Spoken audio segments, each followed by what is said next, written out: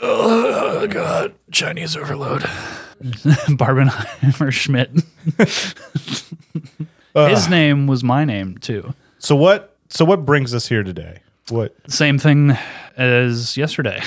I don't remember what yesterday was. Yesterday was today. No, that's not right. Yep. That's not true. Don't mess with my brain. Not now. Not after Phil? Not after Phil Connors? Not after Chinese dinner. Yeah, that was but rice in don't play. Gator don't play.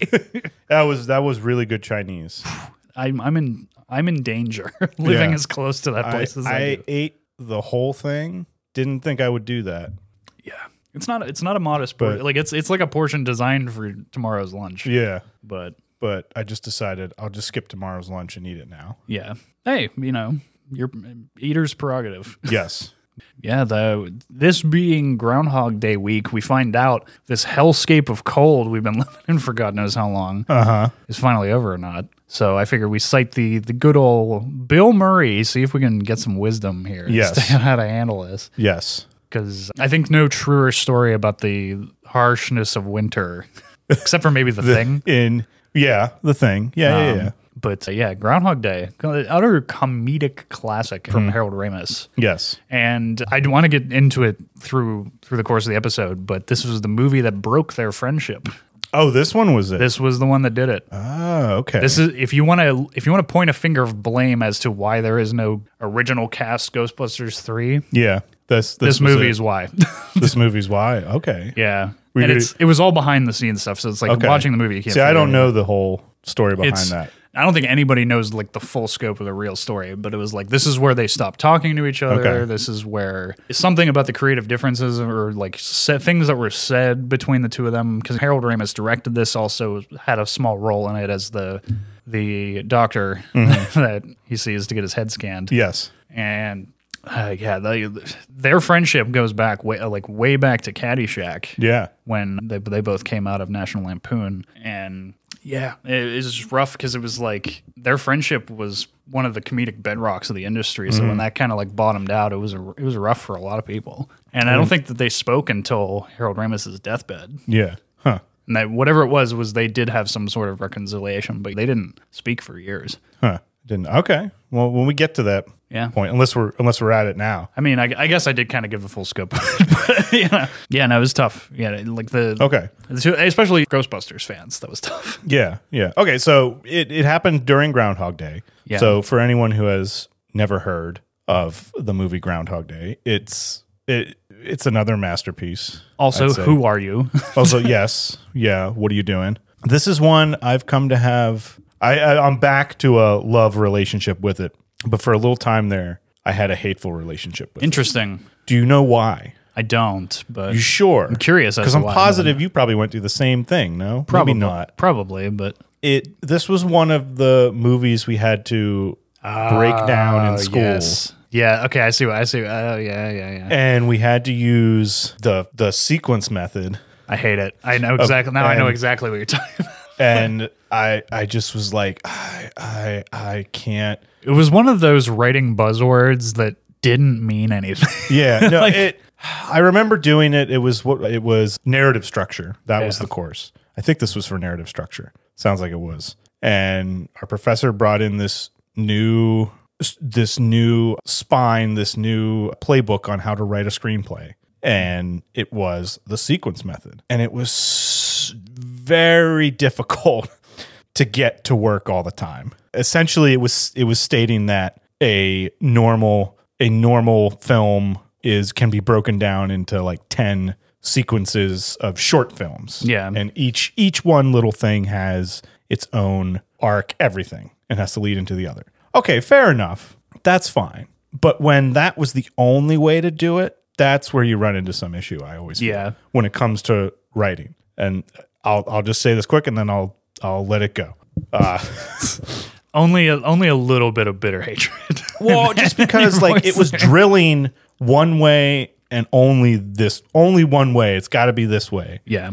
And it can work for certain stories. It's a tool. Well, it also comes back to like what was the original intention. You can't know that. Yeah. For sure. Unless you hear it directly from Harold Ramis's mouth, you can't know that. Yeah. And I highly doubt he used the sequence method to write this story. Yeah. And it once, and then as the course progressed and like the year after, then they decided, all right, we'll only teach it as like 1 week. Here's another approach, a different lens that you can look at the story. Yeah. It would be the same way of like doing Dan Harmon's story circle, which is great too. Yeah. But not, he made that for him to help make it better. Because that's the way he writes. Yeah. You know, I will say that, like, sidebar for Story Circle, it's like that doesn't work for everything, but there are a lot of unique types of stories that's extremely helpful. Yes. No, exactly. So once we all finally came to the realization that you can use any tool that you want rather than just one. Yeah. I became my relationship then with Groundhog Day became better again. Yeah. Because it was good in the beginning. Then there was that little period there I was like, God, I hate this movie right now. There's something in Groundhog Day that, like the rest of like the core directorial pieces for Harold Ramis, that just stick with me, and it's like the Buddhism angle. Yeah, because he was a very devout Buddhist. Oh, like, he was. He followed like the practices, and like it infused in a lot of his work, his writings especially. But it was like this Multiplicity, Bedazzled, and Caddyshack specifically, like all had like these little like nuggets of like in Caddyshack, it was Bill Murray's lines talking about gunga la gunga and all that stuff. Oh, There's like little nuggets of things, and it's the opening in Groundhog Day with the clouds and like the atmosphere, like some kind of higher power inflicting wisdom down on this unsuspecting character. Yeah. Or just like karma in general, or some sort of it almost, and that's interesting, I always kind of saw it as a different take on the Christmas Carol a little bit. He is a bit of there's a lot of parallels character. with A Wonderful Life. Yes. So yeah, and I just thought it was like interesting how it's, we'll do it on Groundhog Day. Yeah. And of course, again, if you've never seen the movie, he is stuck living the same day over and over again. It is kind of the quintessential time loop movie. Yeah. And I think that's funny because it is such like a quirky, like towny comedy, but it is like very existential, like time theory movie. You could easily turn this. In fact, probably I'd say for someone who's like new at writing or still even just journeyman level, the innate pull is to go with just make this straight dramatic and profound, and like you wouldn't even think to do like a comedy out of this story just based on the idea itself. Someone stuck in a time loop going, and they have to figure out why, and there's no one there to even tell them. Yeah. That is one thing, like you just pointed out, I really do like about this, that there's no character that comes down, or it is the universe. There is no like, personification of what's happening to him. There's no threshold guardian character. There's no real intention ever given. There's no true antagonist other than himself. It is literally just it's like an entire movie about character development, which is kind of great. It is just the universe, like you said, or so we think. Yeah. It's the fact that his negative attitude prior to being stuck in Groundhog Day has forced him into this prison now. He's going to be stuck here. And I did look up at one point. It was like I was trying to find out, like, at least from like an intention standpoint, like how long roughly was he stuck in there? And there was a quote from Harold Ramis at one point from some, I think it was like a radio show or something he did, stating that it was somewhere along the lines of 10,000 years. Yes. And that was weird because I remember, like, as I got older and I would watch this movie, I brought up that question. I was like, how long was he stuck there? Yeah. So I tried to count based on watching it, like every purely time, like what's referenced. Yeah, purely like what's referenced, even in the montage scenes when he's getting slapped around a lot, or by Annie McDowell's character. Which, by the way, Annie McDowell in both the movies she worked with Harold Ramis is fantastic. Yes, and I think it's very clear that they had a good working relationship. But like her and specifically Multiplicity and this Groundhog Day, she was just, the two of them had a good shorthand. Yeah, really good. Yes. But I think Harold Ramis had a fantastic comedy career. I think that Bedazzled is a harshly underrated comedy. Yeah, that's another one that I really I think a lot of people don't even know that he did that. Because it doesn't stand out as I didn't until you just told me right now. Yeah, it doesn't stand out as like cut from the same cloth. But then when you look at it from that lens, it's like, oh, that really is like the same energy. And I think he and Brendan Fraser had to, and what's Elizabeth Hurley? Elizabeth Hurley, like they must have had a blast making that movie because it's so absurd. Is it safe? I mean, obviously, I've never been on a Harold Ramis movie, nor will I. But, unfortunately, yes. R.I.P. But I mean, is it safe to say that like people enjoyed themselves? I guess not, because you said Groundhog Day. Groundhog Day, if any of them, is the anomaly because what we will never probably know specifics on. Some went down behind the scenes between him and Murray, and they didn't speak for years as a result of it. Like, it must have gotten real personal because they were close friends for years. Like they got famous off of both Caddyshack and Ghostbusters. They had like the same meteoric rise to fame. It's some went down. We probably will never know the specifics, but whatever it was bad enough for them to not speak for decades. So like, did it happen? Do you know if it happened during it? Was it right after? Like, my bet is the heat and meat of it was during production. During production, okay. Like principal photography? Yeah, because I know that in some ways it did impact. Learning moment, for those who do not know what principal photography is. It's pretty, I think, self-explanatory, but that is in reference to the stage of film production where you are now on set. Like the initial launch of production, and it's like where you intend to get everything, but it's like inevitably inevitably life gets in the way and causes many issues, or weather, or what have you. Something messes with it, and then you inevitably have to come back and do what's called commonly reshoots. Yep. Second unit. Sometimes you'll hear stuff like that. But anyway, continue. Yeah. So it was rough, and a lot of people were like. Not to get into a whole Ghostbusters thing, but in terms of the drama of it was tied to it. So a lot of people were hoping for Ivan Reitman and their team to get back together with the original cast of Ghostbusters and make a Ghostbusters 3. There was a script that Harold Ramis himself had written. Yeah. Was fighting with the studio to try and get made. And because they couldn't get Bill Murray and him in the same room was kind of like the real crux of the problem of why they wouldn't sign off on it. And it was tough. It took a lot of pushing. Dan Aykroyd and Harold Ramis fought with that studio for years and years and years and years, and they just, because of the strife with Murray, they couldn't get him in the same room. And you have no comedic chemistry when that's the case. It's like the whole thing falls apart, and I get why they wouldn't sign off on it. So it was tough, and I know a lot of fans took it hard, but they eventually did make the game.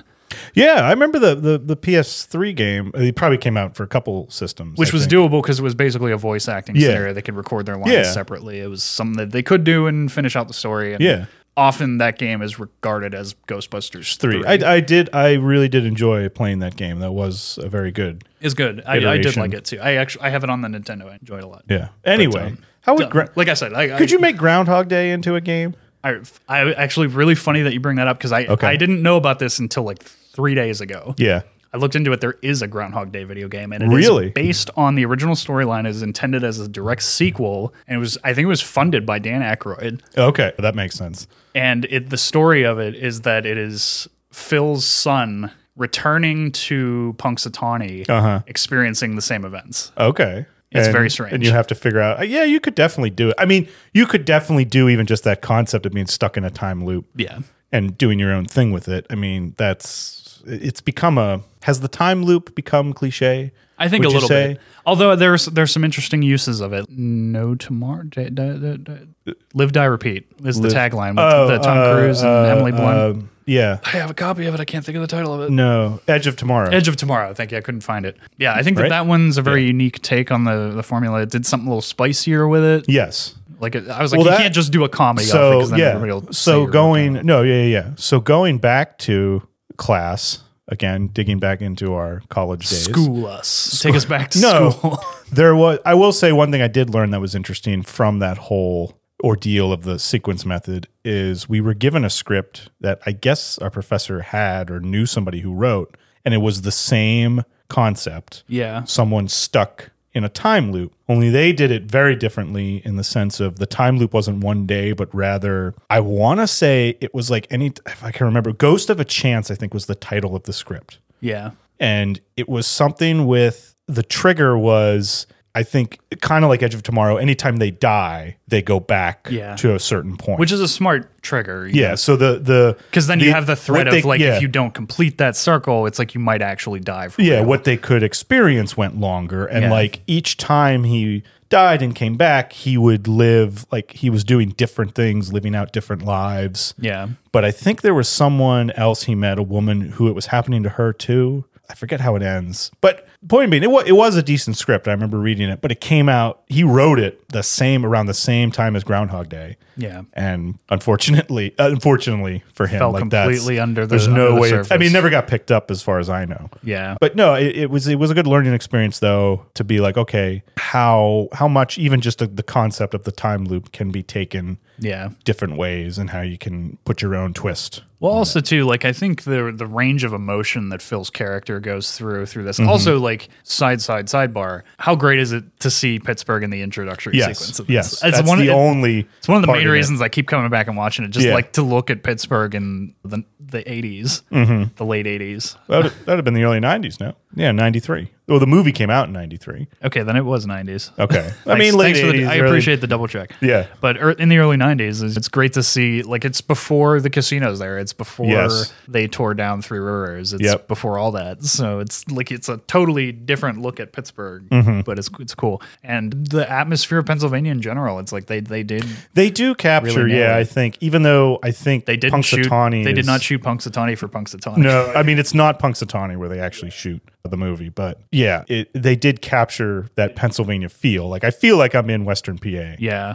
Especially for it not being actually there. Yeah. And the cast of characters that they got to, I mean, they got some big names. I mean, around the time, Ned Ryerson is a notable actor. I mean, he's like been in Memento. He's been in a ton of stuff over the years. He's done a lot of cameos. He was in an episode of Seinfeld. What else is he? He's done a ton. But the range, but I was back to my original point. The range of emotions that Phil goes through, like the character development they put him through, it's like he lives every conceivable emotion on the screen of this film. And I think like for comedy to achieve that wide range of drama is impressive. Well, and that's one thing I've always held to in terms of a writing principle is the best drama has comedy and the best comedy has drama. Like, I'm not like that's, I mean, that's nothing revolutionary, but that's one thing that's kind of drilled in your head when you're trying to learn to write, or at least take writing more seriously. Well, I think too, like, in this specifically, it's like the sequence where Phil like snaps and he's like he realizes like he can't kill himself. He tries like kidnapping the groundhog. He's like he tries every like most drastic, absurd thing human emotion. Think of, and it's just like it's blah blah blah blah blah blah blah. Punks are here and gobblers not. Yeah. There's no way this is ever going to end. It's very enigmatic of like the human experience and like the severe existentialism that hits, I think, most of us at a certain point in our life where just life feels inescapable. You can't get the out. No, I mean, yes, it absolutely. Whether or not you're obviously none of us are stuck in a time loop. Yeah, but there's a relatability to that feeling of being trapped. I think all of us experience it at least once in our life. Yeah, it's just like I can't get out. This is it. Why am I stuck here? Yeah, even if you're just stuck in traffic. Yeah, you're just sitting there seething. Like I was today. I was like, oh God, there were 2 accidents. Oh God, you can't catch a break. You can't catch a break. I couldn't go the way you told me. I saw you on maps. I was wondering. Yeah, I couldn't go the way you had told me because there was an accident. So I had to go the other way, and I was like, I'll go that way. And I was like, this is going to take forever. So I had to make another detour. You went like 376. Yeah, and then I came up Beck's Run Road and came back down that way. That's not a bad way. So at least I know there's a third option. Yeah, doesn't add too much. I would just say like at all costs avoid Liberty. Yeah, like it's the plague. It was it sucked. But anyway, getting stuck in something like that. Yeah, stuck in debt. Who isn't stuck in debt? Yeah. I mean, like our entire generation is. But yeah, this movie definitely. One of the things I took from that whole sequence of events personally was just like when you get down to that, like you just use that time to like develop a skill. Like he learns how to play the piano. Yeah, and that's I always like that because at first, there's that denial of like what's happening to him when it first happens. Yeah. Then it becomes kind of like fun and games. He starts robbing an armored car. Yeah. He starts. He has the timing down to like a perfect T. He just eats anything he wants. He walking around in the cowboy costume. He dating every woman in town. He does almost like a Seinfeld little bit where he goes and meets the one, I think the red hair Nancy, and he's like, where'd you go to high school? What's your name? Like Nancy's like, Nancy, okay. Lincoln, and he's Taylor. Yeah, got it. And he meets her again at the next day just to get with her, but he really wants to get with Annie McDowell's character, so he forgets her name. She's like, oh, Rita. She's like, Nancy, whatever. And then he's doing the cowboy bit with the French maid. There is that progression of, I feel like all of us would kind of maybe have that. Then there's the misery where he's just he gets into the self-loathing because he realizes that he is, quote unquote, I am a jerk, quote unquote. And he does come to grips with some of his personal traits and things, and like realizes, oh, maybe I am kind of a pain in the ass. Yeah. Well, I think too, it's like it's almost being stuck in that day. You're forced to look at yourself because no one else right now can really look at you. And that's what I always took as the thing that, obviously that's the thing that breaks it, when Andy McDowell's character Rita stays the night with him. And by stay the night, there's no hanky panky going on. They just fall asleep together, throwing cards. and I don't understand how sleep got all twist and tangled up together with that. But there was none of that going on. And I think that simple act of her staying and her wanting to stay with him started the turn. Well, that is what breaks the spell, if you will, him, because finally someone now saw him and he saw someone outside of himself, and karma, the universe, finally lets him out. I think it was this 10,000 year prison. I respectfully, I have a slightly different view. I took it. You. I took it as like when he genuinely has an appreciation for life. Yes, that's true. Because he does do a lot other things that day. He changes the last tire. day he's there. He catches the kid, saves the kid from the tree. He's like, I'll see you tomorrow. Maybe. he genuinely he becomes the life of the party, but not for his own glory, but because he wants everybody to have a good. He's genuinely enveloped in this town. He becomes very much a proponent of Punxsutawney, which is, I think, like the whole introductory sequence before the inciting incident. He is talking about how he loathes Punxsutawney and loathes doing this story. But then the turn and the change is that he fully appreciates this town and what it's worth. Yeah, he genuinely appreciates the town, and I think that is kind of where some of the soul of the story is, because that's where the ultimate change is. Yeah, and he stops seeing life as a curse and more as a blessing. Yeah, finally, he goes through the whole rigmarole of trying to kill himself and stealing. Oh, and I think a key thing too that kind of starts that all off, or is the low moment for him, is he's trying to kill himself, all that, but him trying to help the homeless man, who is constantly, and he genuinely gets hit hard by that. Because he tries to. He's the one that always tries to help him, but he never can. Gets hard down there at the bottom. So those are great little scenes. And that character never has a single word in that whole movie. I don't think he says one word. He smiles at him. He might grunt or say something. But no, that's pop, breathe, pop. How hard is how I can't as funny as that movie is, that scene is tough to watch. Even the scene, I really love Bill Murray's performance. One of my favorite performances of his in this is the first time you don't even see him. He brings him into the hospital. And the nurse says, "Did you bring the old man?" And he says, "Yeah, how is he?" He's like, "Well, he just passed away." And he was like, "Not like today." To see his chart. He says, "I'd like to see his chart." And excuse me, he just goes. There's that denial again. Of not wanting to deal with death. Death and mortality, that being a part of life. There's a lot of. I didn't know that you had said that Harold Ramis was Buddhist, so there's that big. There's a tie in there. That circle coming through to fruition. So and it's the full scope and appreciation of life. It's not even yes, the town is part of that, appreciating the town and all the people in it, but it's the grander scope of that is appreciating life and all that life has to offer. Yeah, and it's not. It can't be by accident that they leave. I am curious, why did they pick Pittsburgh? Well, I guess if they're doing Groundhog Day, I think it's just for proximity. Just for proximity, but I'm pretty sure he wanted this to be another kind of the holiday classic to how Wonderful Life or Christmas Vacation eventually became for Christmas. I think that the mundanity of the holiday itself, of Groundhog Day, of February, it is kind of it's kind of a time of year where everyone's whatever. It's why would anybody make a movie about that? But it's but it's perfect for this because the whole movie is about mundanity.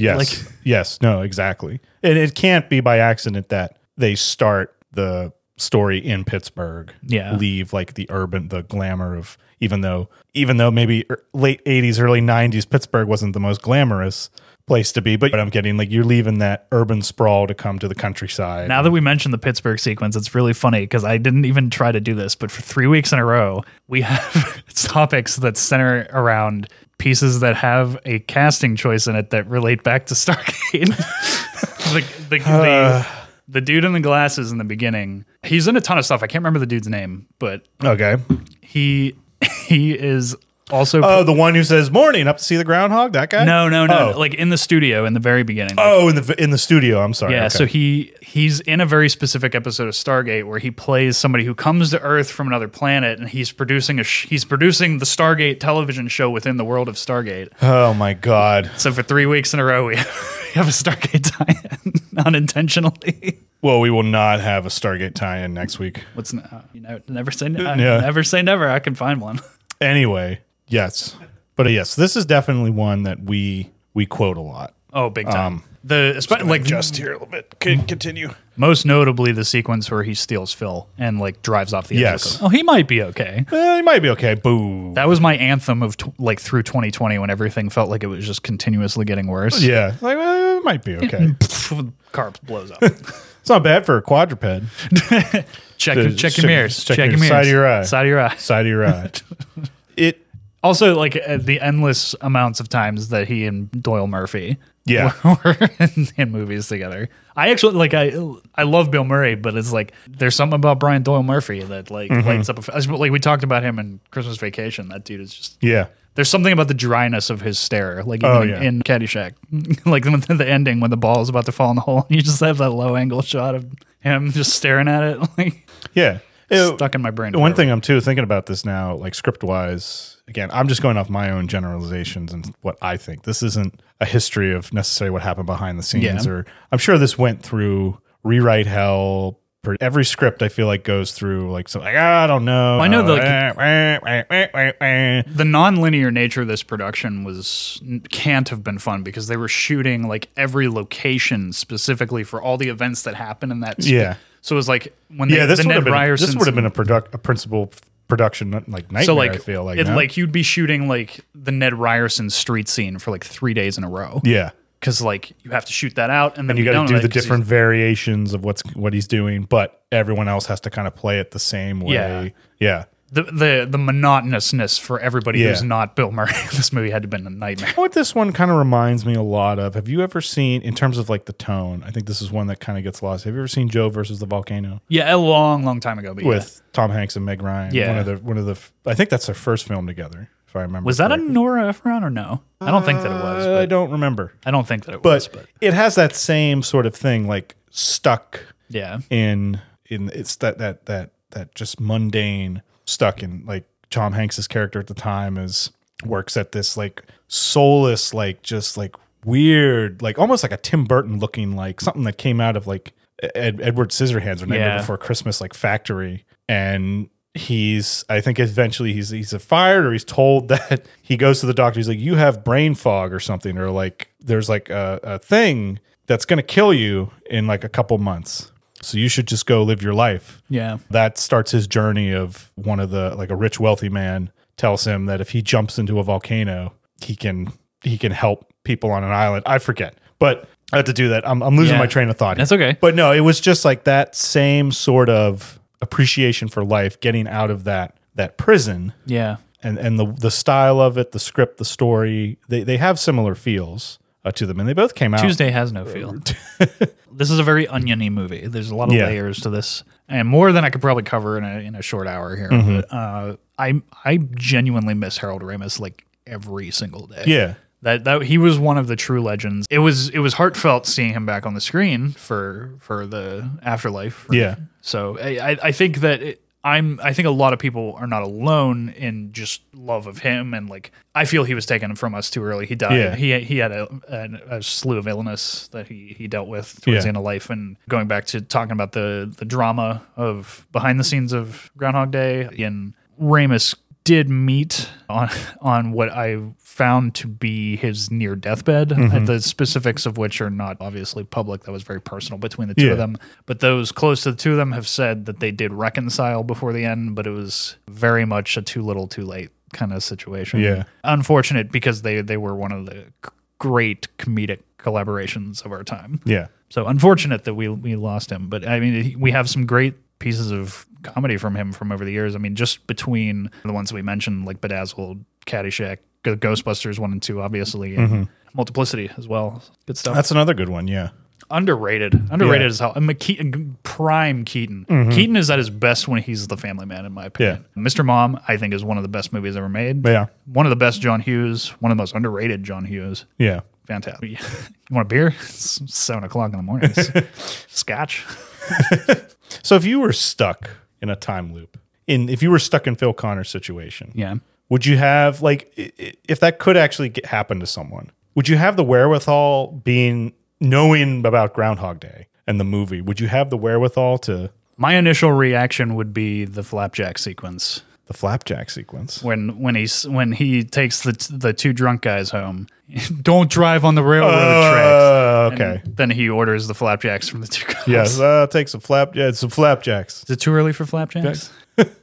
That's where he's like testing. Yeah, he's testing the limits. He's like how he's become aware that this is not going to change. And he's like really testing the bound. He like that the night before is when somebody mentions to him that he could do whatever he wanted, and that's where it snaps. And he's like, oh, I can. And he's like, I'm going to test the boundaries of this. And if in his mind, you can kind of see the let go offer. He's like, well, if there is a tomorrow and I have to pay the consequences for this, at least I get out of it. Yeah, and that is an interesting thing because thinking about how the sequences of him trying to kill himself all the times over. I think the first one is he steals the groundhog. Just walks down, gets the toaster, no emotion. Yeah, there's another one, gets the toaster, no emotion. Jumps off the top of the clock tower. Yeah. What's the other one he does? Jumps off the clock tower. There's another one. Oh, he tries to get hit by like a truck. He just steps right in front of a bus. Yeah, steps right in front of a bus. Yeah. Yeah. Is there another one I mean, I get you're supposed to insinuate he tries it multiple times. There's some that he mentions. I have been shot, stabbed, hung, electrocuted. There's he goes through 15 of them. Yeah.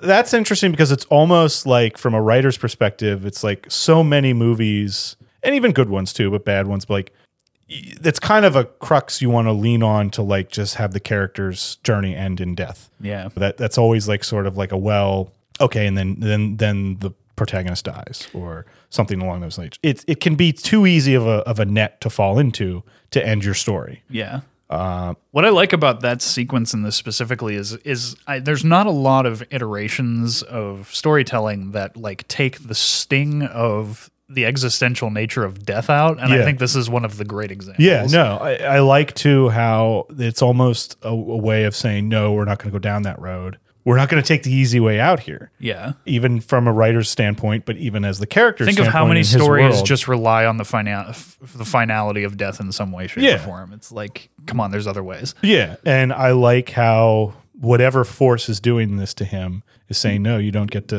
get to live life, but you just got to do it right. Yeah. Or it's a life affirming story, which I really enjoy. Yeah. And the whole love story too. There's every aspect of this story is changed by that fundamental principle of there is no other way out. You have to do it right. Yeah. And the love story specifically, it's he tries to cheat his way through it. Yep. And then you can't just learn the bullet points. You have to actually, you have to feel that genuine connection. And you can tell based on the first time he tries to court Rita, and you could tell he is just kind of going through the emotion, the motion. Sorry. No, but he's the snowball fight with the kids. Yeah. And it's not genuine. They're standing in the it's a means to an end. Yeah. It's a means to an end for him, both maybe because he just wants to sleep with her, but also get out of what's happening. Well, it's all I think it's an impossibility thing for him. It's he's told he can't. She's too difficult of a woman to woo in his typical fashion. Yeah. So he takes it almost as a personal challenge.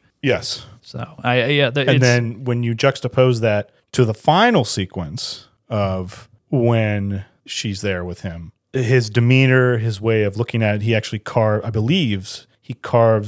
her face in the snow. Yeah. He learns to ice sculpt with the chainsaw. Yes. Too. Yeah. And that's just, that right there is a dead giveaway that he's been stuck in this day. Yeah. for a long time. And I think that's like why you can't kind of prove the intended time scope of this, like by like, because there's a lot of like intended subtext, like missing time between scenes, kind of things. But yeah, and I think if I remember correctly, that they then just kind of walk off. It snows, and then that's where it ends, right? Or do they? I always get that scene, and then the scene where they're throwing cards into the hat. Yeah, confused. I always get that confused with like which one. So cards in the hat. The one that they actually like make it out of the loop you're referring to? Which one is it that ends the loop? That's after the party. She wins him in the and then he contest. sculpts. That's when he does the sculpture of her, right? Or is that a different night? I think that's a different night. Okay, I know it's after the party. Yeah, she bids so it's for like him. It's almost when he's not even trying anymore. Okay, and she wins him in the contest, and then they go home. And it's like when he's trying. It's almost when he's given up on that front. Yeah, and he's not really trying anymore. He's now just experiencing life. He's experiencing for what it life. He's fully enveloped in the town and just trying to make a better place for everybody in the town. It's when he's like fully in that bubble and like he's kind of freed from his old self. Yeah. Away. All the toxic qualities of his former personality. Yeah, you paid top dollar for me. Yeah. Anything new is good. WrestleMania. Oh, that's one thing I wanted to bring up. I don't remember that. No, it was where there's the young married couple that just got married. Oh yeah, and it's all funny thing. The groom in that is what's his name? I gotta look it up. It's Zod. Michael Shannon. Michael Shannon. But it's Zod. It's yeah. I know. I couldn't believe it. I caught on to that right around the time that premiered, because I was a huge fan of Road to Perdition at the time. And I was like, wait, and I wound it back, and I was like, how did I never notice that? Yeah. But yeah, I think it's funny how in that scene they're all calling him Dr. Connors. Well, yeah, because he saves Brian Doyle Murphy. he gives them the tickets as a wedding present. Yeah, because like they both had cold feet or something. Yeah. And he got them tickets to WrestleMania. And he's like, oh, WrestleMania. Yeah. He's like, no way. We're going to be like in Pittsburgh anyway. I always laugh at that line because I'm like, WrestleMania, and it has never come to Pittsburgh. No, it's a true sign that somebody was not a Pittsburghite. But yeah, I just always find doesn't ruin the movie for me. I just think it's funny. Having grown up in Pittsburgh, that like, nope, never happened. That's one of my favorite things too. Like just movies in general. Like when you live in a place, there's some things you'll see through a little bit more so than like the general populace aren't going to catch on. But yeah, no, you can't say enough about. Oh, it's one of those ones you can't. Like I said before, you cannot cover it in a short discussion. But I think it's one that goes beyond just making you laugh. It gives you a lot of life experience to think about. Yeah. And I think it's one that's it's very valuable viewing for not just like people who like to laugh, but people who like deep Buddhist level thinking. And I think that's where Harold Ramis' true charm is. I mean, like all those aforementioned movies make you touch on that level in some way. And I think that I think a good piece of writing can just make you shorthand laugh and giggle, but can also like test your foundations of understanding. Oh yeah, it can always No, I feel like any good piece of art should comfort but challenge. Yeah. At the same time. And get the insane kind of range out of either your Bill Murray or your Brendan Fraser or your Michael Keaton. Yeah. No, I got to say, all of that is true. Like, he would definitely get the range out of the actors. Or like any movie that Ramis had his name sort of attached to, you're getting... Even we're bringing it up again, but even Ghostbusters, like, as it's a full-on comedy, but there are... That was a team effort. Yeah. Ghostbusters, like it, not to take anything away from Ivan Reitman, who like no, not at all. That whole thing falls apart without him. He set that insane schedule and somehow sold his soul to the devil to achieve getting it finished. But I mean that you have a team of writer, comedian, ultimate professionals. You have lightning in a bottle. Like that can't ever work with any other situation. Yeah. Like if the original intended team of Ghostbusters, it would not be the same movie. No, yeah. That's no shade on any of the original intended, like the Eddie Murphys and all that. Like there's no shade on that group, but I do. Maybe John Belushi brings something to the table, but different comedic energy that I don't think taps on the same buttons. But yes, Groundhog Day, definitely one that belongs in the pantheon of stuff to go watch. What are your thoughts on how it's shot? I think, honest to God, I think it's one of the best shot comedies. Yeah, it's a the opening sequence makes Pittsburgh what always bothered me was the backdrop in the newsroom of Pittsburgh looked so insanely frigid. yeah. Like Pittsburgh's maybe looked that cold maybe twice in my lifetime. No, like the river point is like frozen over. Uh-huh. Like, I can't tell you how many times that's happened through the course of the 90s to now. Like, yeah, it's something. Again, I say this every time. I'm going to say it again. Here's another movie that I just don't know what it is, but it had the cadence of the scenes and the way it feels. It's a perfectly just edited hits movie. differently to me. Yeah. Than newer movies. And I'm biased, fine. Well, you know what 100%. I think? You know what I think that is? We've talked about this a couple of times up till now. I think I've ruminated on it and gotten my finger on the button. I think that movies now are just expected to flow faster, like even in production.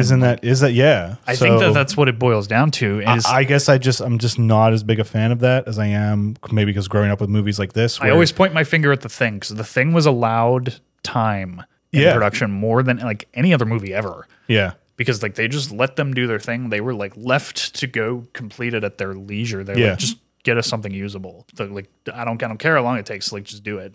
But like they had all the time in the world. And I think movies didn't have that like breakneck pace in production that they do now. Now you're expected to like turn it around. And I'm like, it's not feasible. That's not like that doesn't allow air for the movie to breathe. No, that's exactly the thing. Like I feel like movies don't breathe anymore as much. They feel like they're being strangled. Yeah, you can feel it. I feel like there's like I as the audience, the viewer, am not being given the time to properly feel the emotion that they want me to. Sometimes you need like those heads and tails on the scene to make it work, to just make it pop. And it's not a lot, but like but it's more like you got to get this scene over with so we can get more in here, and you need to have this so it adds to the universe, and we need these many people on TikTok to tick about it, and I think a lot of people, I don't know, that's something that I notice a lot now with especially like bigger tentpole movies, that cadence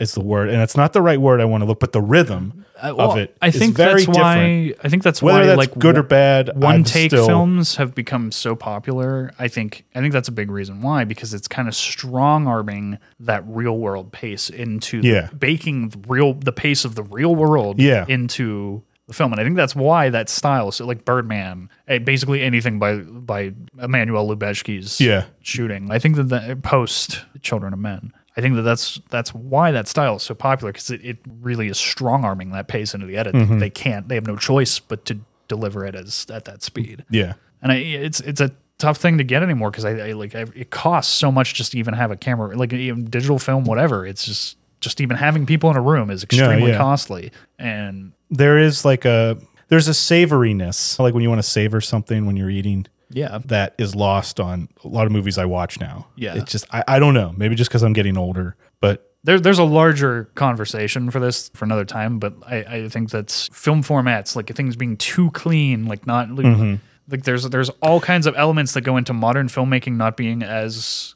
And it's not just. I've noticed it's not just film too. Some of the newer books I've read, they're good. They're well written, but they don't even hold a candle to some of the older like classics. Like, just in my opinion, again, who am I? I'm just some idiot talking on a microphone right now.